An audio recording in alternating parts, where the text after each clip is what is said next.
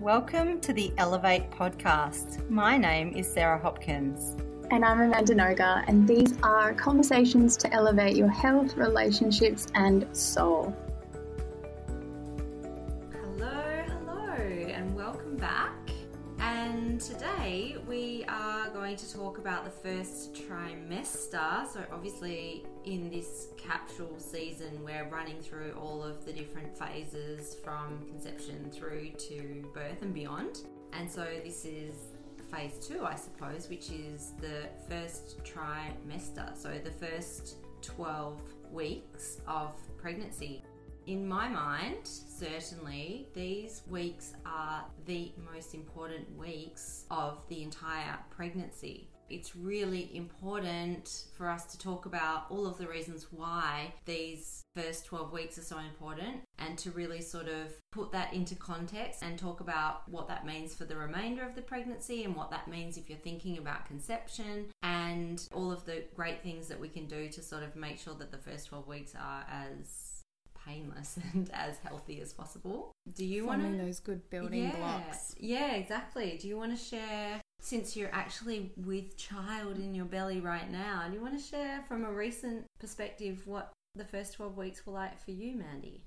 Yeah, well, I guess like lots of people, my first indicators that I was actually pregnant were, well, actually I kind of knew before I knew, didn't I?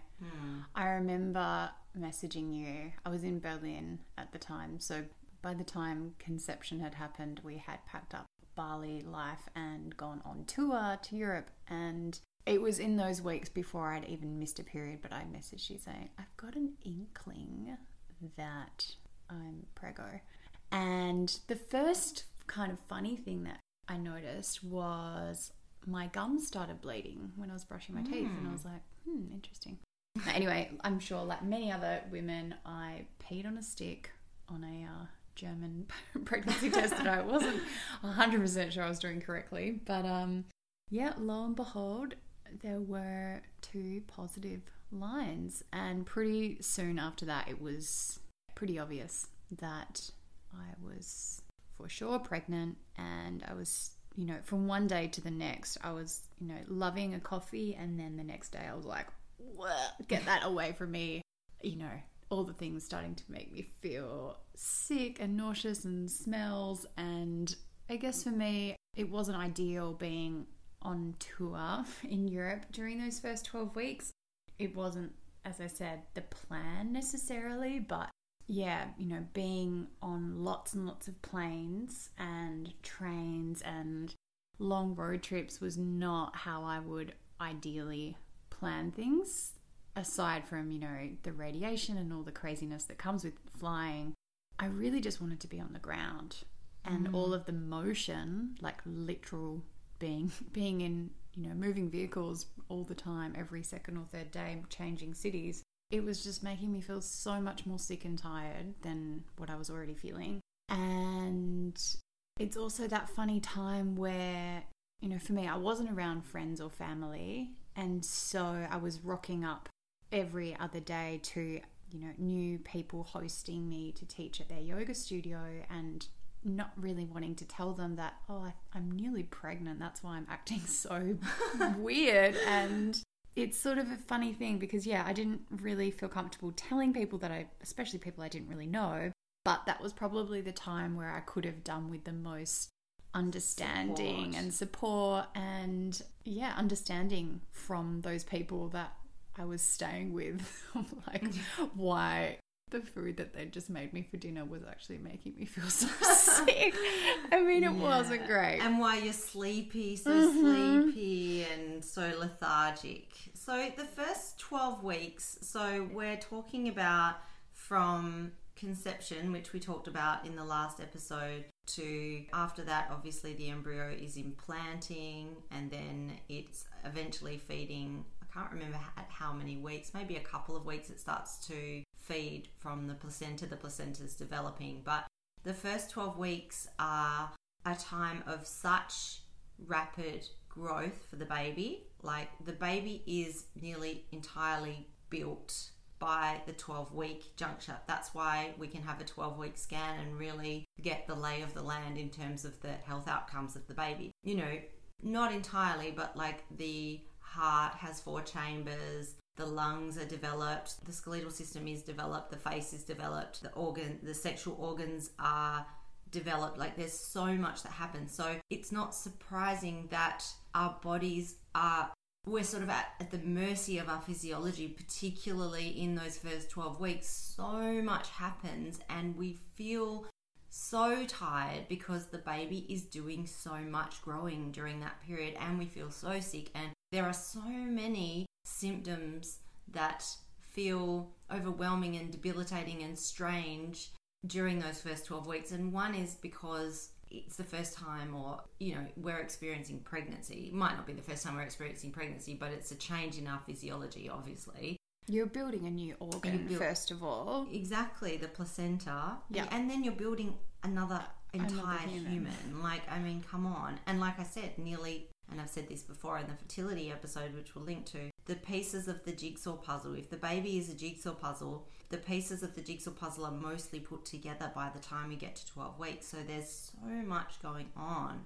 And you feel that rapid change happening within you. In terms of the Ayurvedic lens, it's prime Vata time. Yes. There's so much movement and change happening, but it's kind of confusing as well because you can't see it externally yet. And yes, because you're not still showing kind as much. of an unknown of like, is this pregnancy going to come to fruition? And all of those sort of unknowns are up in the air at that point. Yes. So, and it's also like, I suppose, to hark back to what you were just saying in terms of Ayurvedic perspectives, you know, I think pregnancy predominantly is a Vata state, which is sort of very sensitive. And, you know, the first 12 weeks are the first 12 weeks and the last trimester as well. But let's focus on the first because that's what we're talking about today. It's a time of high sensitivity. You know, we are more vulnerable and the baby is more vulnerable, and we need to avoid doing what you did, Mandy, because we really do need to ground and we need to nurture, and we'll come back to that in a minute. But I wanted to share a little bit here about my first trimester. Because I suppose it has shades of similarity and obviously vast differences to yours. And there was, you know, various things that happened in that first trimester, which I'll talk about when I talk about food, like crippling nausea that I suffered with. But the thing that I suppose came as such a shock to me was that I suffered with perinatal depression. And this hit me. It sort of probably hit me at about, it's been a while since I've reflected on this, but probably around the same time as the nausea, so probably week 8. And it went through into the second trimester, a little bit like my nausea. And I think why it was so shocking was because I had longed for a baby for so long. It was such a deeply held, strong, overwhelming desire of mine. When I conceived, I mean, in hindsight, this is ridiculous, but I just sort of thought that was the magical salve balm to all of my problems. And obviously, you know, what people need to know is that perinatal depression is it perinatal? Am I using the right word there? Like prenatal, obviously. Perinatal depression is very common because of the hormonal surges and changes that are occurring. But I was just so shocked that I was pregnant, but that I was feeling really not excited. No, and I suppose part of the reason for that was also because I hadn't been in a relationship with my partner for very long, and I think if I reflect on it now in hindsight, I didn't expect to conceive so quickly. Neither of us did. We got a really rude shock when, you know, straight away we conceived. So I just was like, I don't even... The reality of it, I'm sure the hormones were compounded by the fact that I'd only been with my partner for 6 months.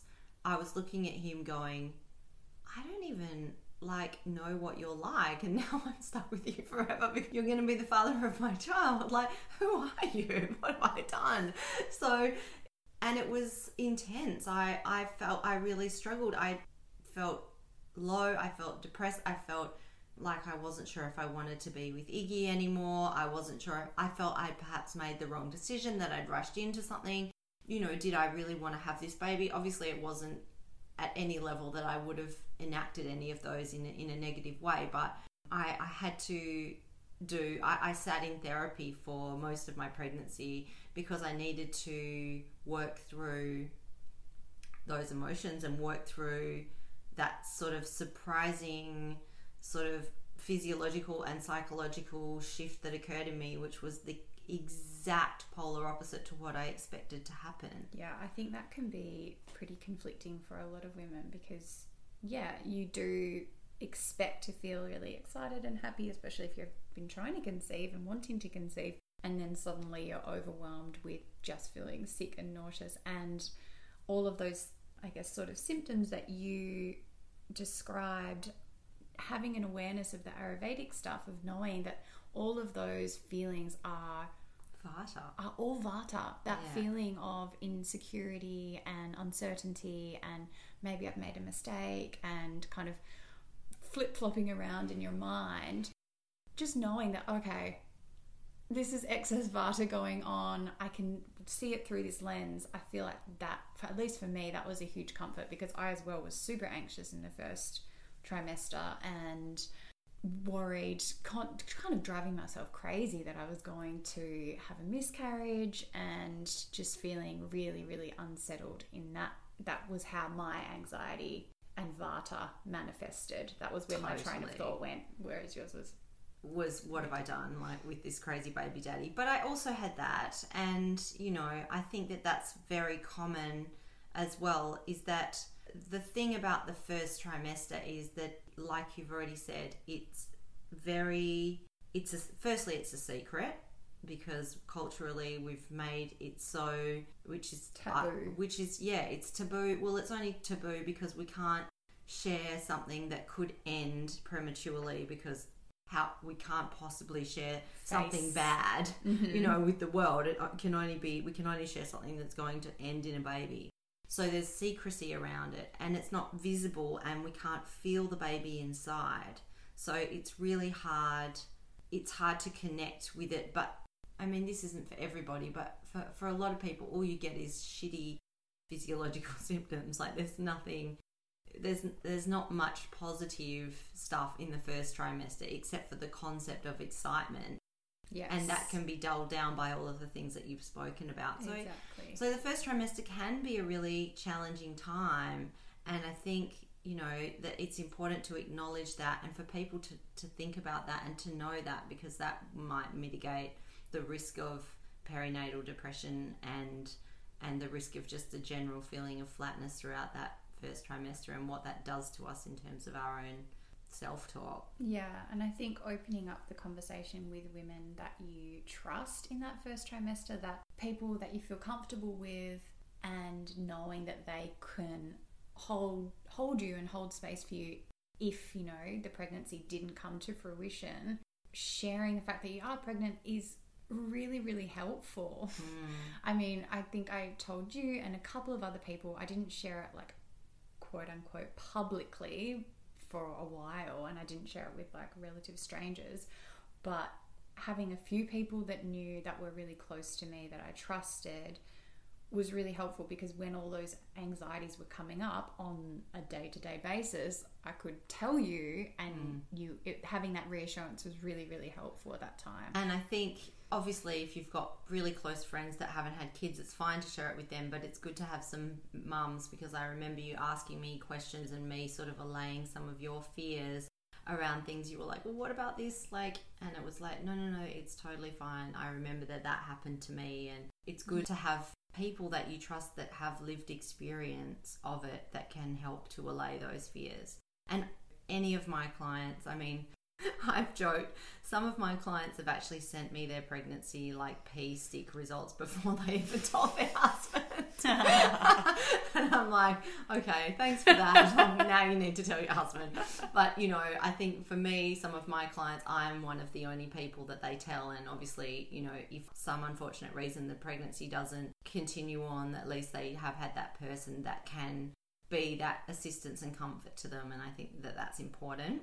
So I think we should slide into some of the things that, you know, we recommend and that we have implemented in our own lives and our own practices around the first trimester. And do you want to share about the nutrition food side first? Yes. So again, linking back to the fertility episodes because they're really important. You know, Amanda and I both agree that it's a 1 to 2 year pre-preparation period to actually make sure that we have the nutrients downloaded that we need, so that once the baby starts or the embryo starts feeding from the placenta, it's downloading, you know, nutrient stores rather than drawing down on sort of low levels of nutrients from the food that you're eating at the time. So I call that, you know, creating the healthy garden bed of fertility, and there's, you know, over an hour's worth of content there for you to listen to, and I think that's really important. But I just wanted to touch on and reiterate that the jigsaw puzzle is being formed in those first 12 weeks, and you know, I just like to emphasize this as hard and as regularly as possible, because the first trimester is a time when food will be a challenge and where the cravings will come in, but you have to, and I suppose the aversion to food. But I suppose this is where, if you've laid down the garden bed, it doesn't matter as much to a degree, and we'll come back to that in a minute. But if you've done the prep work, then you have those nutrient stores there, all of the fat soluble vitamins that you need, like A, D, E, K2, which are all so important for lung development, heart development, craniofacial development, bone integrity, plus glycine, collagen, all of those amino acids, plus folate, which obviously everybody says to supplement with, and we can maybe talk about that if we need to, because you shouldn't supplement, or you don't have to, you know, and other nutrients, iron, all of those things. You know, if you've downloaded those already, then, you know, some of that block building stuff is being done in the background. But if you haven't, then you need to get on to eating that diet, and you should continue to eat that diet in the first trimester. So really focusing on nutrient density. So your fertility and preconception diet is kind of the same as the first trimester diet in a nutshell. It is. That's the diet that you should be eating throughout the entirety of your pregnancy. But here's the caveat. So at about week 8, which makes total sense in the context of, well, I suppose it doesn't really, it makes sense in the context of women's symptoms. So at week 8, the embryo starts to grow very rapidly. So, and that is the time that most women start to, week 8 to 10 is when they start to feel nauseous and they start to have more of those symptoms of morning sickness. And it's also when they start to crave carbs. The reason that we crave carbs is because the embryo or fetus, I think it's a fetus, starts to become a fetus at about that stage. Its requirement for glucose is super high. So it is like sending messages to the body, I need all of the glucose down here because I'm growing so fast. Like I said, the baby's fully formed at 12 weeks pretty much. A lot of that work is happening, so it really needs that glucose. So it sends a message to the mama bear to go and find something sweet. Forage some carbs. Get me a donut. Exactly. Right away. Now, before I had RAF, I was very low carb, and I was sort of paleo/primal. So I was eating, carbs, but not many grains, sort of only sweet potato, not even white potato. I was pretty low carb. And I, just thought that I was going to eat that way. And I'd done the, garden bed stuff for like 2 years. So loads of organ meats and loads of bone broth and all of that good stuff. And loads of healthy proteins and fats and lots of green leafy vegetables. But I hit that 8-week point, and I remember that I was like, a boy was walking like across the road from me, and he was drinking a Fanta. And I just went, I need a Fanta. And then throughout the whole of my pregnancy, I had like massive cravings for like lemonade, Fanta. At that point, I was craving sausage rolls, peanut butter and white bread, toast. I remember you were like horrified that you were eating so much peanut butter toast. And I was so shocked, and I tried to resist and just stick to like meat and veg, but I literally could not. I had to follow my carb cravings, and then my own research led me to understand that was my body's way of telling me that it needed that. You know, carbohydrates are the most available source of glucose. The body doesn't have to convert it. It can convert protein through a process called gluconeogenesis. You know, it can convert anything it needs to into glucose, but just give it some carbs and that's what it needs.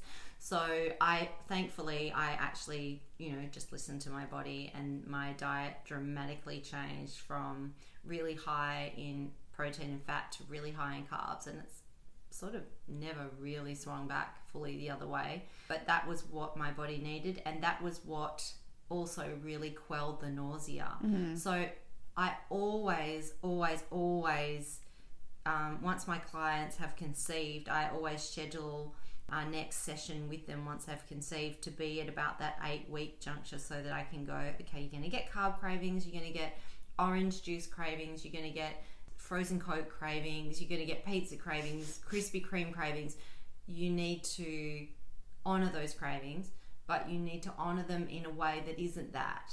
A healthy way. There's healthy carb choices, and then there's Krispy Kreme. Exactly. So, you know, it doesn't mean go to Domino's and eat the whole pizza. It means, you know, find a gluten-free pizza, you know, one that's made with organic ingredients. It means maintaining the integrity of the quality of the food, but making sure that you're, you know, that the percentage of carbs that you're eating is up from, say, you know, 30% if you're looking at macros, which I'm sure you're not, to, you know, 50%. So yeah, that's really basically important. Trying to make the body's job as easy as possible to get that glucose to the baby. Yeah, exactly. And I have written a blog post about this. I'll link that and recommend it at the end. But so food needs to be nutrient dense, but it also needs to be much higher in carbs, and that is really, really important for that first trimester.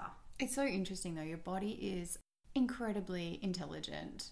Like, this is, I guess, one of the big lessons with pregnancy is about trusting your body and trusting the pregnancy and trusting the baby. But it's just fascinating to me that your body will like crave things and reach for things that it knows it needs. Like when I was in Europe, I was craving Milo like crazy, and I was thinking, you know, as soon as I get back to Australia, I'm just going to get Milo and I'm just going to go for it.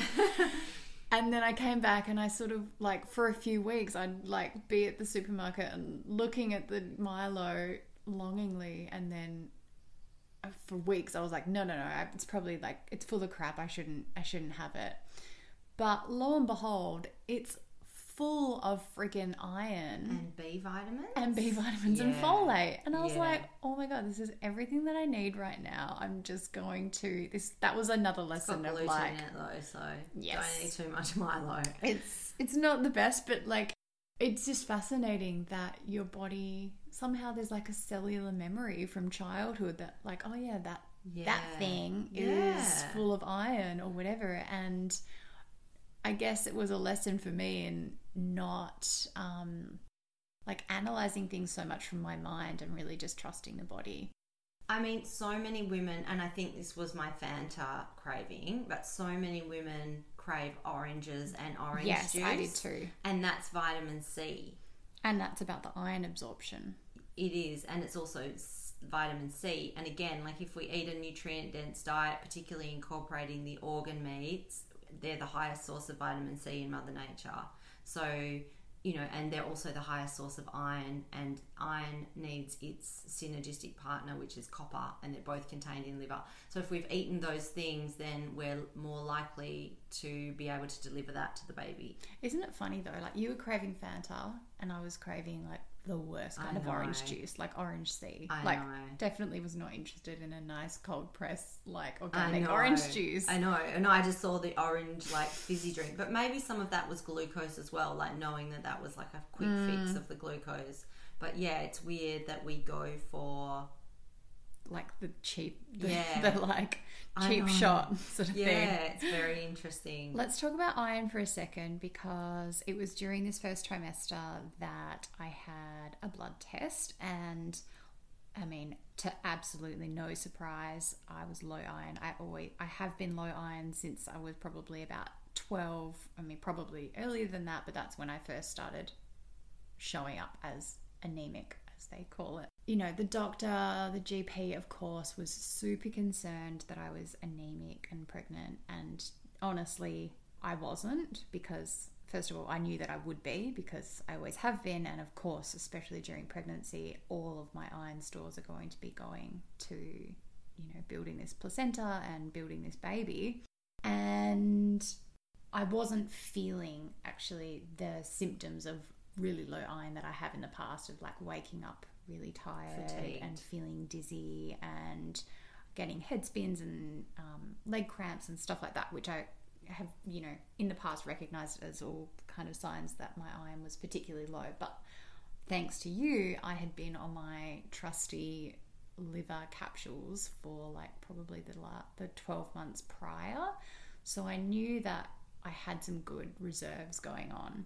Yeah, the GP's recommendation was for me to have a iron transfusion, and after that I'd be on a schedule of iron injections on, I think, like a monthly basis. But anyway, I didn't want to do any of that, and so my main focus in those first 12 weeks was basically getting as much iron as I could from all different sources, and making sure that I was pairing the food correctly with like vitamin C, which optimizes. Exactly. So the other thing that people don't know is that it's iron and copper together, and the food that delivers it in is the organ meat. So again, back to which is the why fertility. it's a really good complete source of. It's also got vitamin C, which and is the folate, right? Yeah, it's got the highest level of folate. The only other food that has high levels of folate is legumes, like basically lentils. Mm-hmm. So it's the superfood that has all those fertility nutrients that you need. And it's also, there's a few things that block the absorption of iron, so I was really particular about removing those things. Gluten and caffeine as well. Yeah. So, I mean, I'm not an expert, so we won't talk about this anymore than just to sort of skim over it, but sort of some of the reading that I'm doing at the moment is that some of those iron, the way that we're reading iron at the moment is a flawed interpretation. I completely agree. Most people probably have an overload of iron, so we don't want to be adding any synthetic iron into our body. We only want to be delivering iron in the way that nature has delivered it to us. So we don't want to be doing the transfusion. We don't want to be taking the synthetic iron tablets that they might suggest that you take. We really want to make sure that we are giving it to our body in a complete whole food form where it will just utilize it. So, and this is sort of a tangent, but you know, also looking at the reasons why you might not be absorbing the iron that you're eating. Exactly. And you know, the biggest one, well, there's sort of two and they relate to one another, but one is really gut health, and you know, it's some sort of dysbiosis, usually in the small intestine, leaky gut in inverted commas, to use an overquoted sort of term. So what are you eating that's irritating the lining of your small intestine and affecting your body's capacity to absorb iron? And then secondly, what's happening in the large intestine, like what pathogenic bacteria, aka parasites, might also be leaching some of the iron in your diet. If you're not a vegan and you're not a vegetarian, then you shouldn't be super low in iron. So something is depleting your body of that iron. And what is it? So that's worth looking at. Okay, so should we talk about movement in the first trimester? Yeah, so lots of women get into yoga when they're pregnant. That's like a really common story. Lots of women start yoga when they're pregnant. But actually in that first trimester, you don't necessarily want to be doing, especially a strong yoga practice, and definitely not a hot yoga practice. If anything, your movement practice, whether it's yoga, whether it's, you know, any other sort of workout, is actually focusing on resting and restoring and allowing your body that dedicated time to, build up its reserves, because it's, as we've already mentioned, doing so much work in the womb that that's your main job. That's your most important job in that first trimester. It's not about deepening your back bend or, working out and getting fitter and healthier or whatever, fitter and stronger. The focus and the priority is to rest. Yeah, like in the first trimester, the heart rate should not be taken over 150 beats per minute. So an easy way to gauge that is you should be able to talk like I'm talking during any exercise that you do. If you're puffing, you need to slow down. That's I worked with a trainer throughout my whole pregnancy, and she talked like she was, we were friends, and we talked. But I remember during my pregnancy, I said to her, "You're talking to me a lot. Like, you're actually engaging me in conversation during reps and things." And she was like, "Yeah, because that's my gauge of whether or not you're elevating your heart rate too much for your pregnancy." Particularly in the first trimester, if you elevate your heart rate over 150, your body will actually start to divert nutrients away from the placenta. Yeah. So we really want to make sure, just gentle walking, you don't, no HIIT classes, nothing like that. Yeah, people still do CrossFit. So crazy. I remember though, like, because we were in like Italy and Greece during my first trimester, and I would be so puffed out even going up a flight of stairs. Yeah. And I was like, this is ridiculous. Yeah. Like, I'm not heavily pregnant. No. I'm not even showing. I'm barely, Yeah. Our body is already changing so much. It's just that it's not visible to us. Mm-hmm. So, yeah. And I suppose, that sort of segues into talking about, how being pregnant changes our relationships, to ourselves, to our partner, even potentially to the unborn child that is inside of us. Yeah, for sure. Well, I guess like off the back of movement practice, my yoga ended up really just being like a restorative and meditation practice. And I was kind of upset, I guess, initially of I couldn't even sit up for a meditation. Like, I'd be sitting in the morning and just be feeling so sick that I would have to lie down and do it. And I don't know, for whatever reason, that was like kind of annoying to me. But I think having some dedicated space in your day, whether it's through a movement practice or meditation or, even writing or whatever you like to do, just sitting quietly to preserve that relationship with yourself and to feel clear and present with all of the changes that are going on is really, really key. And I guess it's in this first trimester that we start to navigate the transition from going, especially if it's your first pregnancy, going from the maiden archetype of, the young fertile woman into the mother archetype. And this first trimester is where that transition happens. And if we can create some space in our day to begin to honor that and to almost in a way let go of the maiden and let her kind of die off in a way, that can be really supportive for all of the other like physiological, emotional, hormonal changes that are happening as well. I think that's part of the reason why perinatal depression sometimes slides in as well. Is I've had loads of clients that have, again, just longed for pregnancy, and then in that first trimester they're challenged and they're almost scared, or even just before. Like at the moment I've got some women that are just starting the conception journey, and they'll say, for one, for instance, it's starting to take Clomid, and she's like, "Oh, I'm scared now. What if we have sex and then I conceive? Then it's real and there's really no going back." And so there's a little bit of fear there. It's a fear of the unknown, and it is a fear of there is a transition. There's no God willing and all things happening and a baby resulting at the end. And obviously we know that doesn't happen for all pregnancies, but life will never be the same. And we all know that there's no going back. And it is a completely different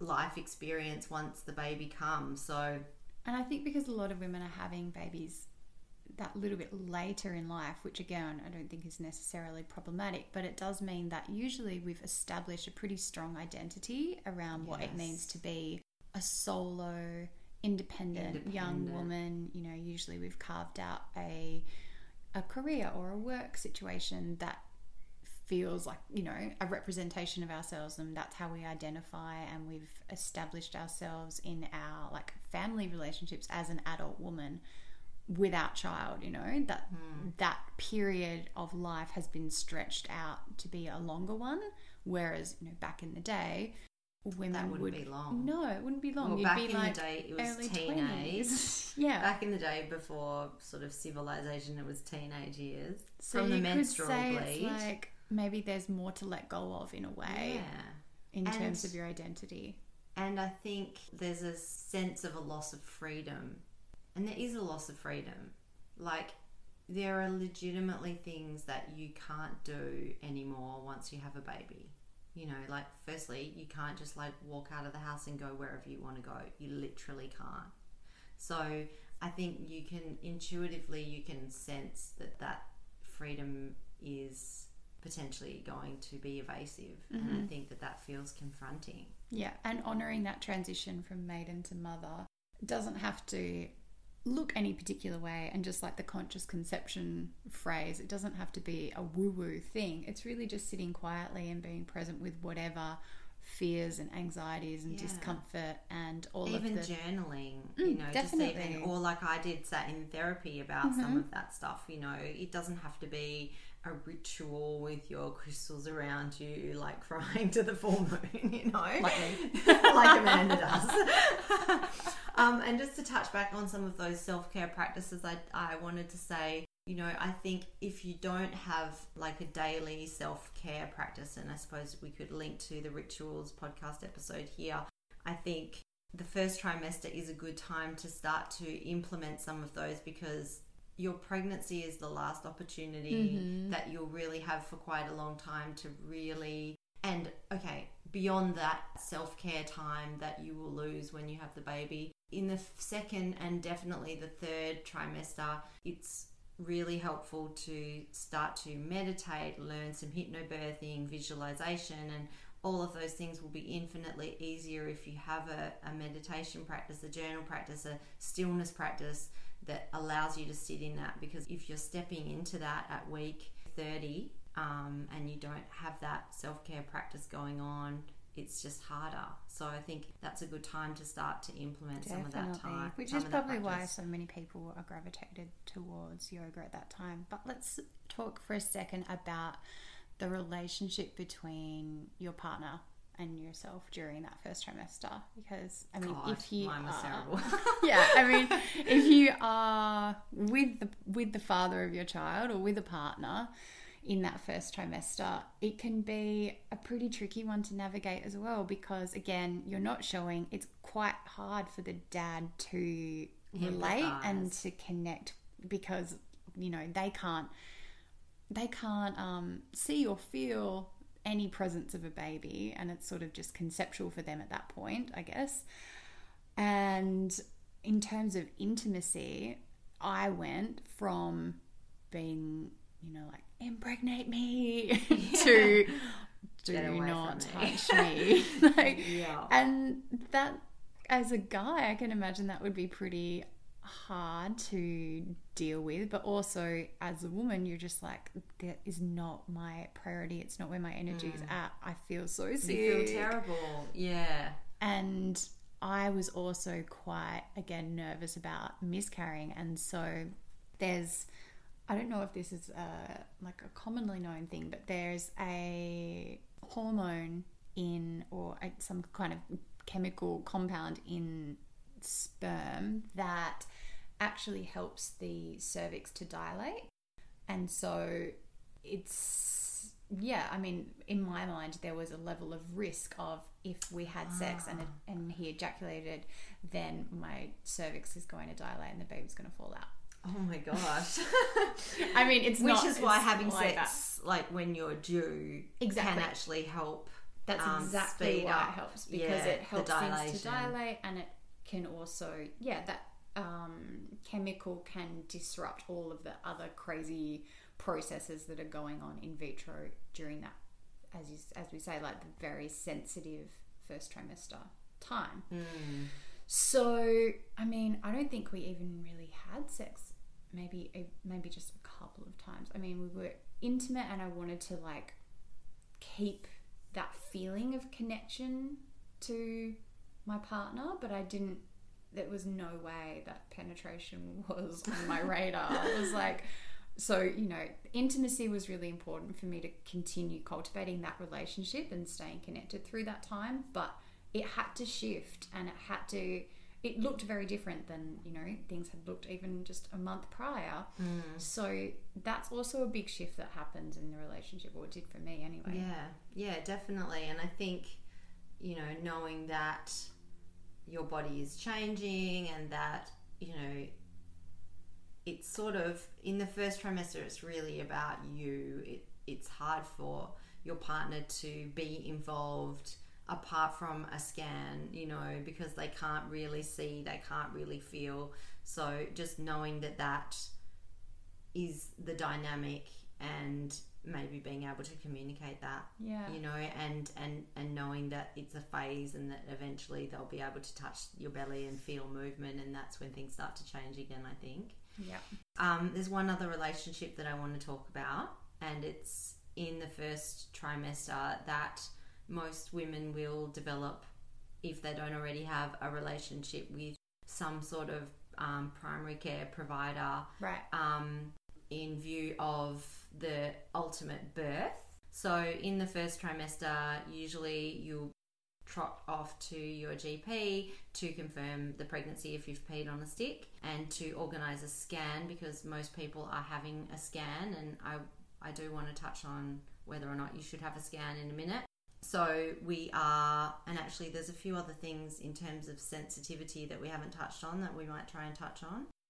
So we are establishing a relationship with medical professionals, and maybe, but the thing is, this is really important, and I always have this conversation with my clients, usually upon conception, because this is an opportunity. Even though the birth, we ask our clients not to think about the birth too much until about week 30, because we don't want to focus on the birth. You've got a baby to grow, but we do have to make a decision about the type of birth that we want to have in the early stages, because if you've decided that you're going to go in a private hospital with an obstetrician and gynecologist, then you need to book them in, usually quite early.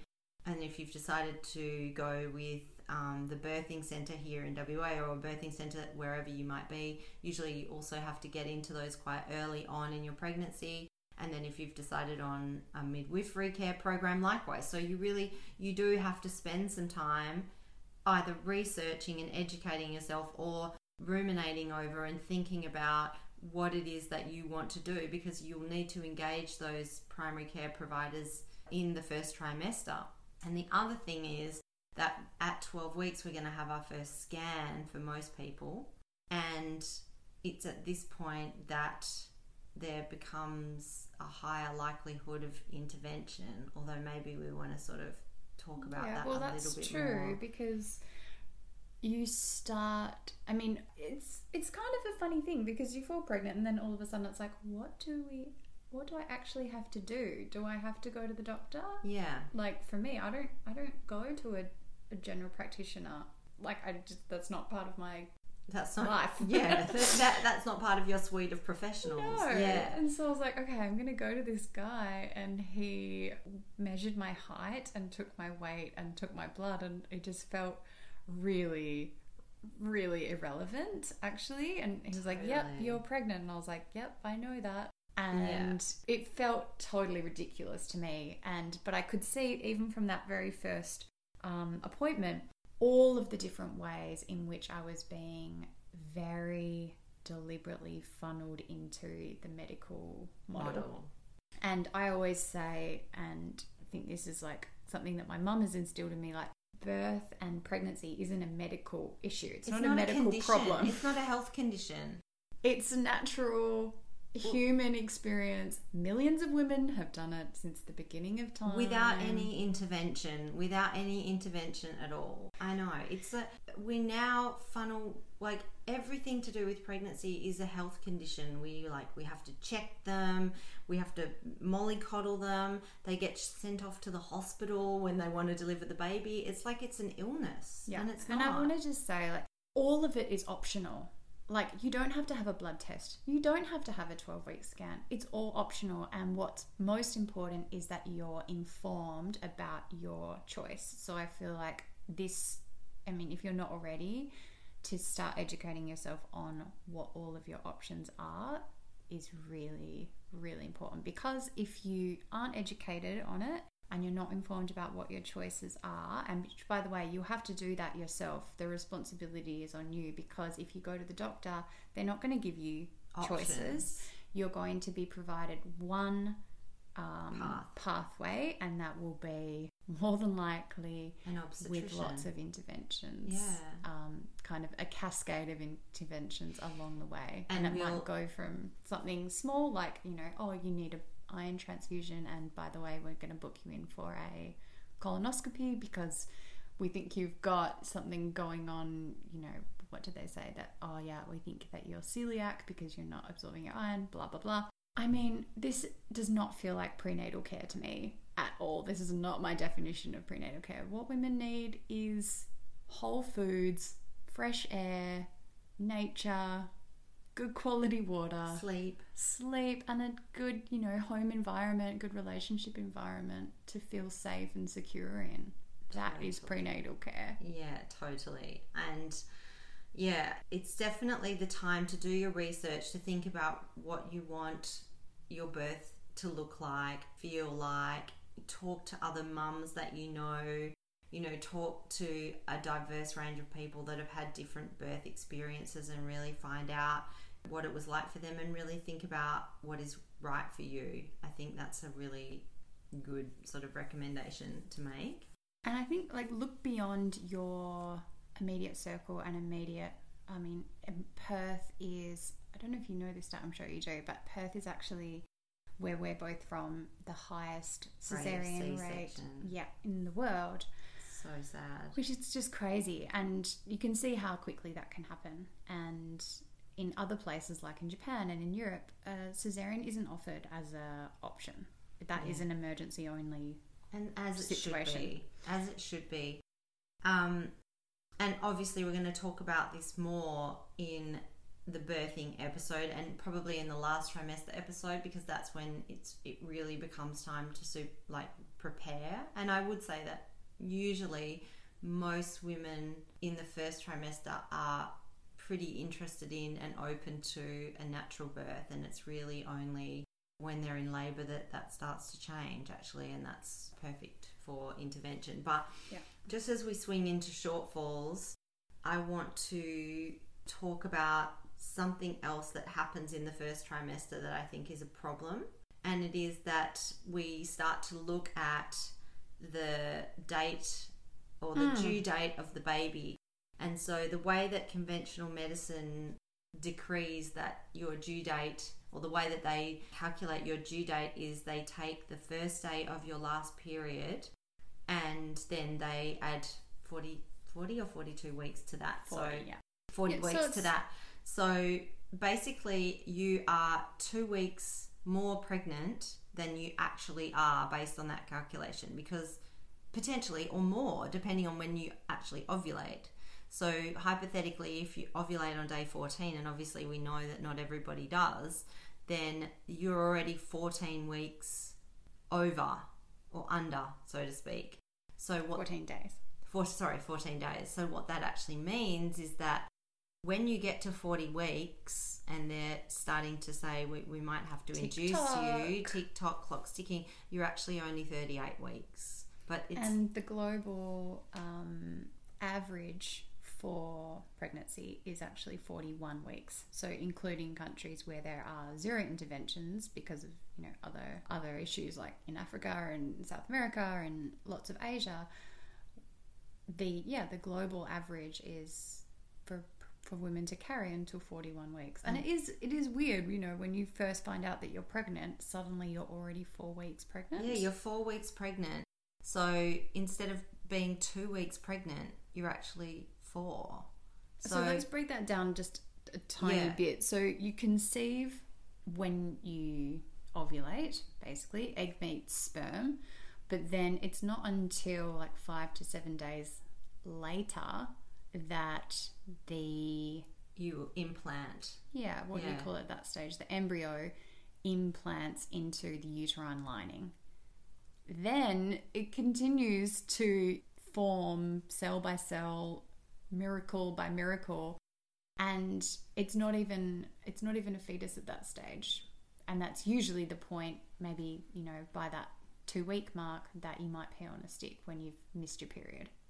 And yet at that point you're already 4 weeks. So it's all a bit confusing, and there's the reason for that, which is because the medical model has kind of skewed this timing of things, and so the due date is this arbitrary number that gets put on you that everyone asks you, what's your due date? And I'm like, I kind of feel like it's like it could be in the month of you know, this time frame, but being so fixated on this date.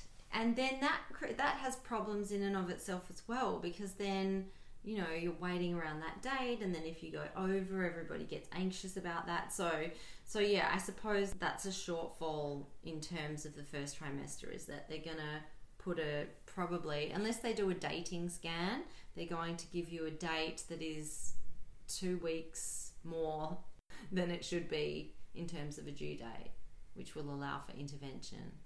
Yeah. Any other shortfalls, or should we roll into recommendations? What is your recommendation? My recommendation is a beautiful book that I read first, like way before I was even thinking about being pregnant. It was part of a prenatal yoga teacher training that I did when I was like 20 and just like the youngest person in the room, everyone going, what are you doing here? You're a child. It's called Beautiful, Bountiful, Blissful, and it's by Gurumukh, which is quite a famous, beautiful Kundalini yoga teacher. But in there is lots of different information and also like just beautiful inspiration and reflections about pregnancy and meditations and stuff. So I'll link it in the show notes. And my recommendation is something I recommended in the fertility episode 1, but it's also comes into its own throughout your pregnancy. And I think we didn't even really get to touch on sort of the sensitivity to radiation and external forces in the first trimester. So it's a good resource for, you know, what you should and shouldn't be doing in the first trimester in terms of scans and travel and all sorts of things. I was wearing EMF blocking clothes. Yes, I remember. So it's called The Nourishing Traditions Book of Baby and Childcare by Sally Fallon. And then this one is sort of your recommendation. It's just an app that's called Ovia. So it's just an app that sort of tracks the size of the baby and tells you what's happening. And it's just nice to have something as a reference to see what is actually happening developmentally every single week of the pregnancy. And then one more thing, I wrote a blog post for every trimester of my pregnancy. So the first trimester blog post is all about all of my crazy cravings and all of the different foods that I ate. So I actually catalogued all of the healthy swaps that I did for like the Fanta craving, the sausage roll craving, the pizza craving, the peanut butter craving, all of it. And so it's really helpful for anyone that is in that first trimester and is just like, what the hell, I want to eat all the Krispy Kremes, but I don't want to do that to my body. So I've got all these healthy swaps. And I think that is a wrap. Thank you so much for listening to this episode of Elevate. I hope you enjoyed it as much as we enjoyed recording it. For any further updates with me, you can come along and follow me at Instagram. I'm at Shopkins Health. And if you'd like to stay tuned with me throughout the week, I'm at yoga_alchemy on Instagram. And what we would love right now is if you can hit subscribe, leave us some stars, leave us a few words, any questions or feedback we love to read. So keep it coming and have an amazing day.